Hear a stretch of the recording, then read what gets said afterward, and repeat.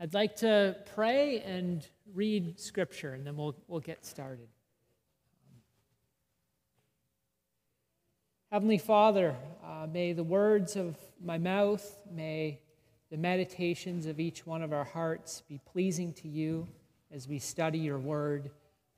Would you speak to each one of us? Would you meet each one of us where we're at this morning? We pray that your word would come alive and that we would not just be hearers of your word, but that we would also be doers of your word, that we would be able to put what we hear today into practice in concrete ways.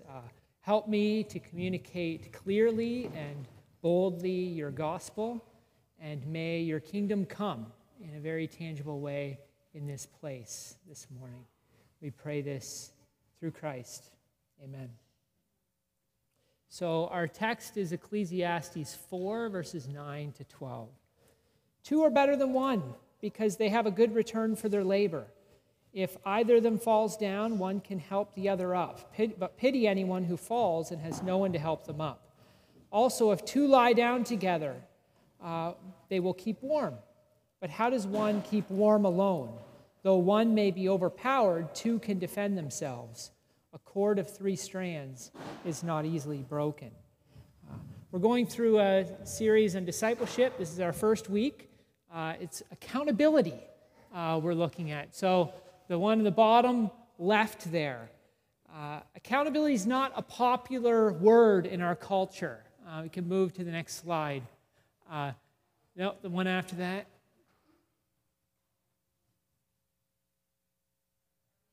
Yes, we're into my slides. Yep. Thank you, Natalie. Okay, so I couldn't resist putting this in. This is a IT help desk, and this is someone saying, try rebooting your modem, turn off and wait 10 hours, and turn it back on again, and by that time I'll be off duty, and it'll be someone else's problem. Accountability, not a popular thing in our culture. Recently, a pastor noted on his Twitter feed, everyone says they want community and friendship, but mention accountability to people. You're going to be held accountable, and people run the other way. And so this morning, we're going to take a look at accountability, something in our culture people want to run away from. Recently, a friend said to me, I am a disciple of Jesus, but I do my own thing. I do my own thing. And I thought about this. I'm like, that's like saying I'm a baker, but I don't bake. Or I'm a runner, but I don't actually run. Saying I'm a disciple, but I do my own thing. In discipleship, you can't actually do your own thing. It's meant to be done in community. And that's what our text talks about. Two are better than one. So this is why we've said before, this church, the smallest number in the church is 2. The smallest number in discipleship is 2. So Frodo had Sam, and Harry had Hermione and Ron. And in Scripture, Paul had Timothy, Naomi had Ruth. Who are your travel companions on the journey? Who's traveling with you? Walking in step with Jesus is hard. It's really, really, really hard. And so we're not meant to do it alone. If you're a Christian, you need people to encourage you, to help you when you're stumbling, to help you to walk this walk that Jesus calls us to. So I want to do a 10-second kind of checkup. Who are you accountable to? Who's close enough to you who could help you when you're stumbling? Who have you given the license to shoot? If they see sin or unhealthy patterns in your life, who have you invited in? What does this look like? Recently, Terrence actually gave me the license to shoot. He came up to me and he said, Mark, I want some feedback. Tell me what in my life needs to stay, and tell me what in my life needs to go. what I need to cut out. And I just thought, this is the accountability that we're talking about. He basically gave me a license to shoot, and I shot. I didn't pull out a machine gun, I hope, but I shot. And I now have the accountability to turn to Terrence and say, okay, Terrence, what in my life should I keep? And what needs to go? Please don't tell me now. Let's wait. Let's wait for that. But are you serious about finding travel companions? This is the challenge to you. This is your takeaway from this sermon. If you forget everything else, ask your parent, ask your friend, ask your spouse, what in my life needs to go? What can stay? And maybe you can remind them, be gentle. But that's the challenge, concrete, right from the beginning. In some sense, this sermon's more about friendship than about accountability, because if you don't have deep friendships, accountability won't actually happen, because you won't be ready to invite someone in to speak in. So, who are your friends? Finding and keeping great friends is one of the important tasks of life. So who have you given the license to shoot? We're going to talk about 3 things: why you need great friends, how to get great friends and keep them, and 3, what Jesus did to enable you to be a great friend. First, why you need great friends. So from the text, right from the beginning, the first is friends work together effectively. So that's verse 9. The second, friends help one another in times of need. The third, friends offer comfort and companionship in life's cold nights. Fourth, friends cushion the blows that life deals. And fifth, and this is kind of a little bit of what Terrence did with me, friends inflict blows for spiritual growth. Proverbs 27, verse 5-6, better is open rebuke than hidden love. Friends correct each other. We listen to each other. I wish, Melanie, I wish that you could sit in on a staff meeting sometime. Actually, I wish that for all of us, that everyone here could at some point sit in on a staff meeting at the village and see kind of what happens behind the scenes. Words that could be frustrating, or words that could seem judgmental, when they come from Joy, or when they come from Hilda, or when they come from Terrence, or Joel, I don't receive them that way. I don't receive them that way. Proverbs says iron sharpens iron. And in our staff meetings, the sparks fly.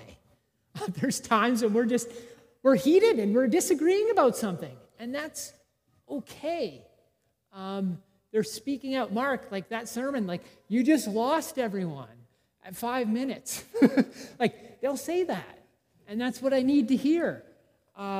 It's what I need to hear. I'm grateful for friends that I have on staff and friends that I've made over the years. I want to give some examples of this sparks flying, this open rebuke. When I graduated from seminary, I lived in Cambridge, but I worked in Hamilton. And I had one friend in Hamilton who I could always count on. He would offer me a meal.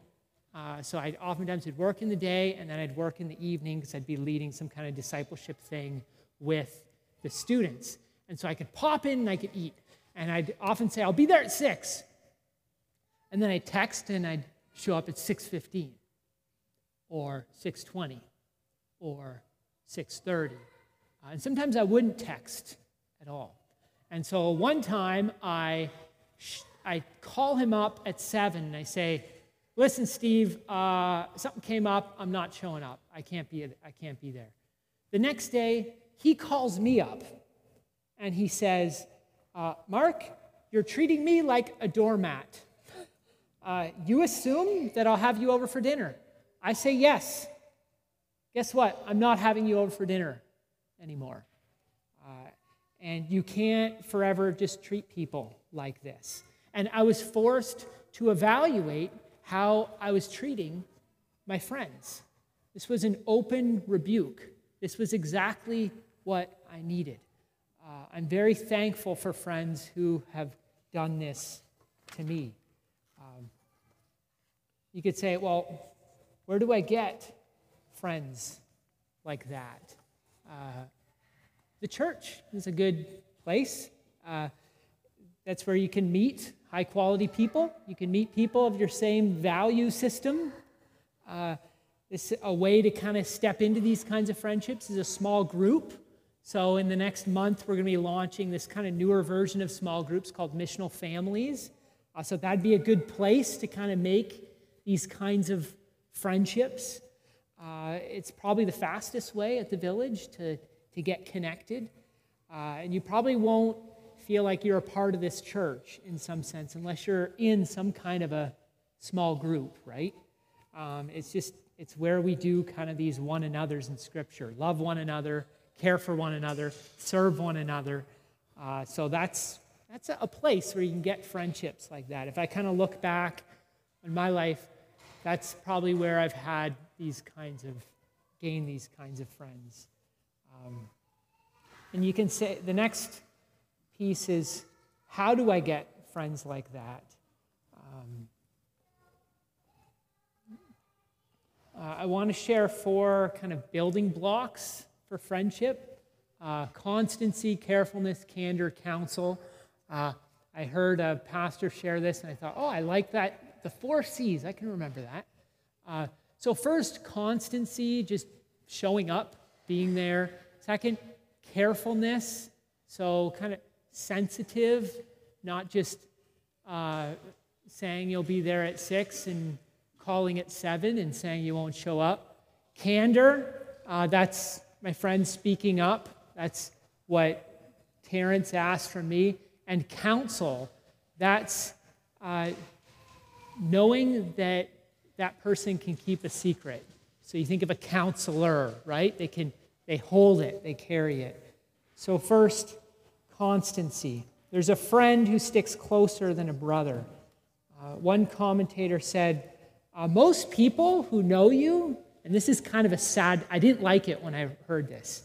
They said, most people know you and want to know you because you're useful to them.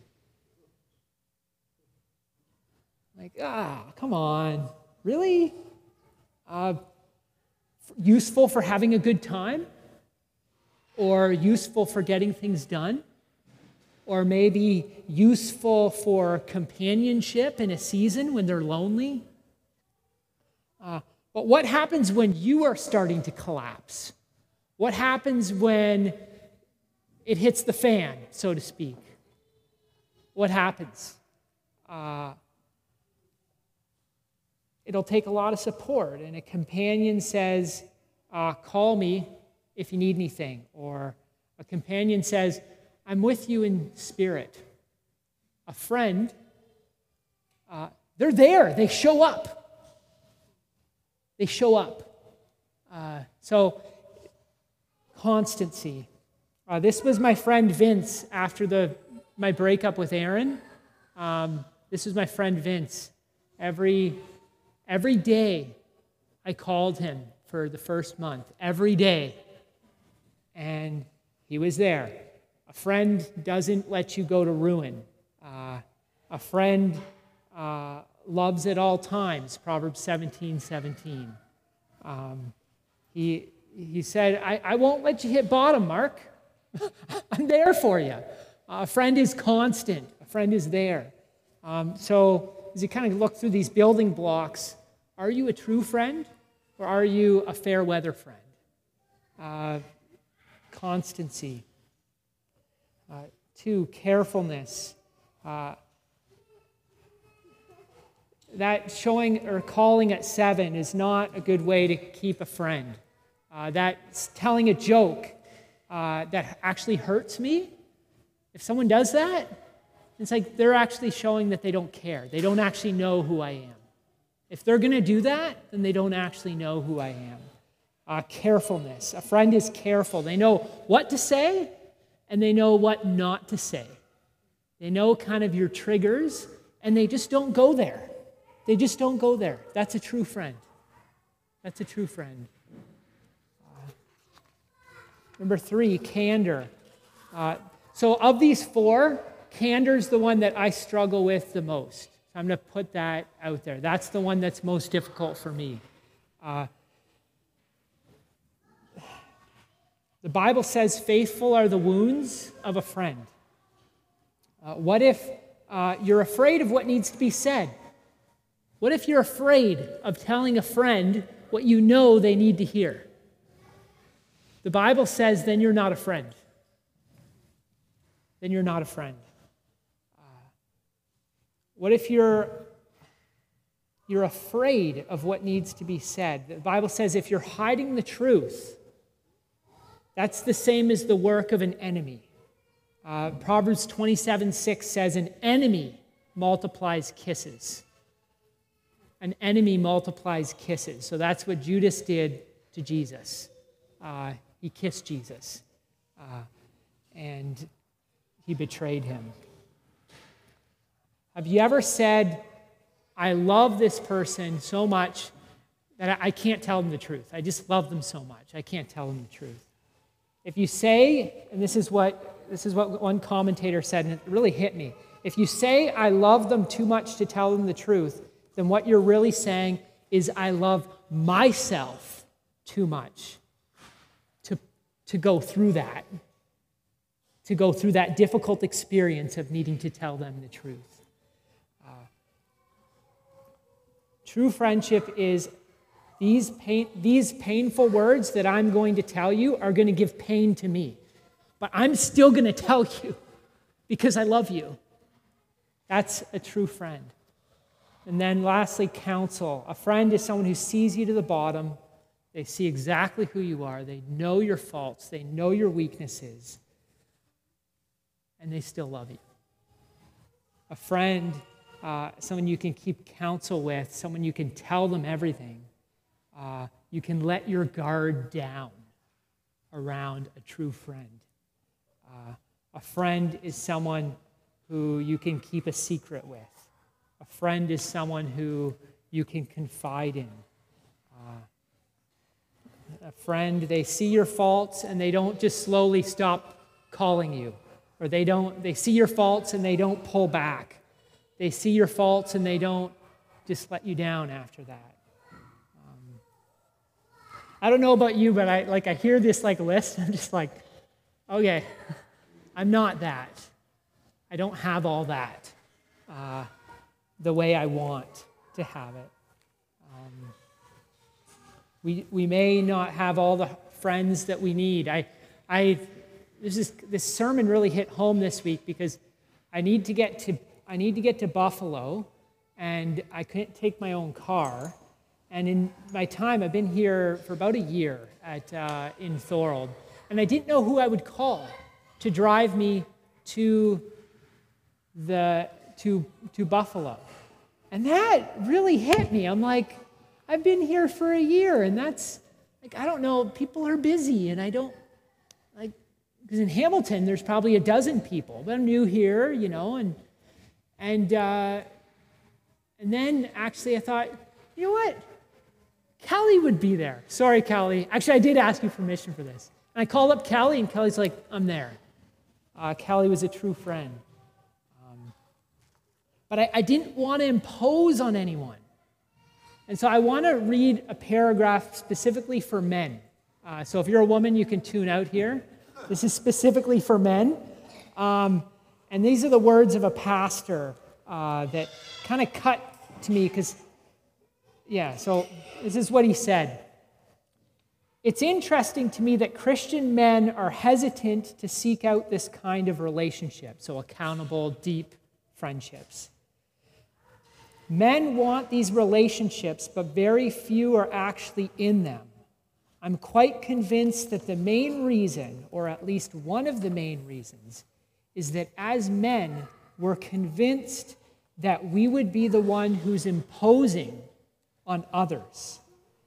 I'd be glad to talk to a friend if he called me at midnight in the throes of a crisis. But I would never think of calling another if I was experiencing crisis. I'd be glad to help a friend if they wanted accountability. But it wouldn't occur to me to impose on someone else, I need accountability. Everyone is busy. I don't want to be a bother.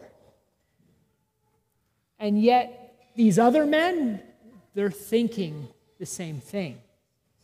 And this is what he kind of concludes. He says, maybe it's time for us to lay aside our pride and let other men into our lives.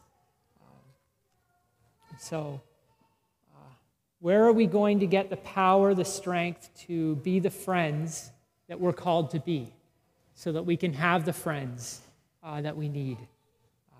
Listen to what the gospel says about friendship. The gospel can be understood in terms of friendship. This is our last point, how Jesus helps us to be a great friend. God is about relationship. God is relationship. Father, Son, Holy Spirit. Loving one another for all eternity. And so when God made us in his image, God made us to be in relationship, to be in community, to be in friendship. This is like foundational to what it means to be human. And so at the very beginning, you have Adam and Eve walking with God in the cool of the day. You have Adam and Eve in friendship with God. And then what happens is we broke that friendship. We turned our backs on God. And then when you betray a friend, what happens is your friend can then turn on you if you betray them. But rather than God turning on us, God chose to pursue us. And that's what this whole Bible is about. God pursuing us. And God pursues to the point of sending his Son into the world. And so Jesus says, Jesus, who's the image of God, the perfect image of God, Jesus says, I'm the one who loves at all times. No matter where you come from, I'm the one who loves at all times. And so Jesus is the one who's born for adversity. He's the friend who strikes in order to heal. He's the friend who always lets you in. He's the friend who will never let you down. He's the friend who bore the depths of your burdens. Tim Keller, a pastor I respect, says, in Gethsemane, Jesus sees his friends denying him, his friends running away. And Jesus knows, and he's told that he's going to have to either go to hell or he will lose his friends. And what Jesus decides is, I will go to hell. And that's the image that we have of friendship. And that's the image that we can then take into our friendships. That kind of sacrifice, that kind of love. I'd like to pray as we prepare ourselves for communion.